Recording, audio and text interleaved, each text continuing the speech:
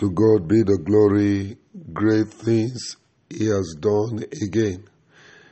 I want to appreciate God for the privilege of seeing the breaking of another day. We give Him praise, we give Him honor, we adore Him, the Most High, the most faithful, the most gracious God. Thank Him. We just want to appreciate Him for His love and care for every one of us. To Him be praise, to Him be glory. We worship You, Most High. Thank You. Thank You, the Alpha, the Omega, the beginning and the ending. Today is the last Saturday of the month of January. We want to say a big thank you to the Most High. And I want to congratulate you, dear friends, for being a partaker of this very day and this weekend. The one who began a good work in you, He will surely perfect everything concerning you and your family in the name of Jesus. Indeed, we are very grateful. A month is almost gone in the new year, and so far, so good. To Him be praised. I want to apologize to all of you for my inability to communicate yesterday. Simply said, I lost my voice. I had an intensive meeting, and that affected my voice. But by the grace of God, I'm recovering it very fast. And I want to appreciate all of you that sent messages, those of you that called. I want to thank you. Thank you for your love. Thank you for your concerns. It's my prayer that the Lord God of heaven will care for you. The Lord will show you great kindness. He is our Father. He has brought us together as a family. He will preserve all of us. By the grace of God, you will never be alone. The Lord will stand by you, multiply helpers all around you in the name of Jesus. Beloved, I sincerely appreciate your friendship and partnership. Thank you for your prayers. Thank you for everything. He has brought us thus far this month. The same God will take us through the rest of the month and the year joyfully and successfully in Jesus' name. This morning is a word of prayer that is in my heart to pray for every one of us under the title, The Great Provider. The Great Provider.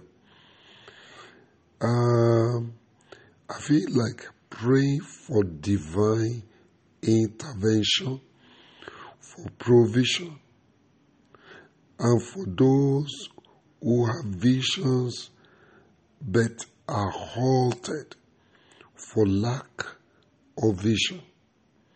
Those who have visions but you are halted for lack of provision.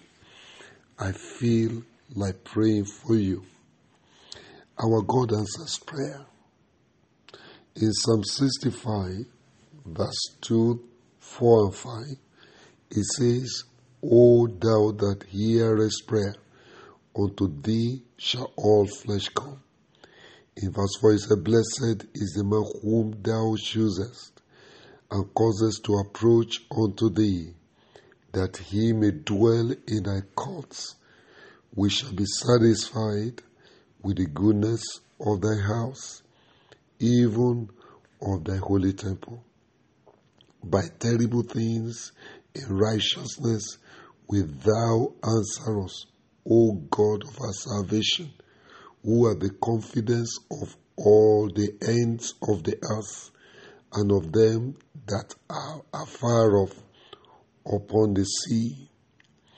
Now, this scripture simply assures any caller, any man who wants to pray, that indeed God hears prayer. And not only that, that by terrible things in righteousness, He will answer us. And the Bible says we are privileged if we are chosen to come to His presence. So I have this confidence in God who answers prayer. That's why I want to join you in prayer this morning for divine provisions, divine intervention. I'm sure, many of us might have one concern or the other. Being the end of the month, and the fact that a month is almost gone out of the new year. I don't know how far you have gone about your vision, but if you're one of those still awaiting help, I want to join you in prayer this morning that help will come. Number one, divine provisions for your survival. In our days, survival has become a crucial challenge for many people. Food, clothing, and shelter are globally considered as very essentials of life, and they are largely being sought for by a greater percentage of people. However, I want to tell you that our God provides. He is the El Shaddai, Jehovah Jireh. While we are making our necessary efforts, we need to know that our God is the ultimate source of all living. For example, Agai came to a crucial point in her life in Genesis 21, particularly from verse 15 to 19. Before now, that woman was found weeping, her son weeping, because their sustenance was gone. There was no more bread, no water, everything gone. And there was no one she could turn to. She had just been sent packing by her so-called husband. All right, Abraham had just sent her out at God's instruction. She was not actually a wife. And at this point, there was nobody to turn to. And they were exhausted. In verse 15 of Genesis 21, the Bible says, and the water was spent in the bottle, and she cast the child under one of the shrubs. And she went and sat her down over against him a good way off, as it were a bow shot. For she said, let me not see the death of the child. And she sat over against him, and lifted up her voice and wept. And God heard the voice of the Lord, and the angel of God called to Hagar out of heaven and said unto her, what aileth thee, Hagar? Fear not, for God has heard the voice of the lad where he is. Arise, lift up the lad, and hold him in thy hand, for I will make him a great nation. And God opened her eyes, and she saw a well of water. And she went and filled the bottle with water, and gave the lad drink. Now, this is typical of the experiences many people found themselves in. You have spent everything you had. You have dependents to take care of, yourself, bills to settle, and here you are, no one to call upon, nobody to lean on. I can tell you there is a God in heaven. is the help of the helpless. We're just going to have a word of prayer. I believe God will arise for you. He will send you help in the name of Jesus. For those of you that have projects in your hand, building projects, academic projects, career projects, and so on and so forth, I want you to remember Nehemiah. In Nehemiah chapter 2, from verse 4, it says, Then the king said unto me, For what dost thou make request? So I prayed to the God of heaven. In verse 7 it says, Moreover I said unto the king, If it please the king, let letters be given me to the governor beyond the river, that they may convey me over to come into Judah. And the letter unto Asaph, the keeper of the king's forest, that he may give me timber to make beams for the gates of the palace and that appertain to the house, and for the wall of the city, and to the house, and for the house that I shall enter into. And the king granted me according to the good hand of my God upon me. Now, you can see what happened to this man.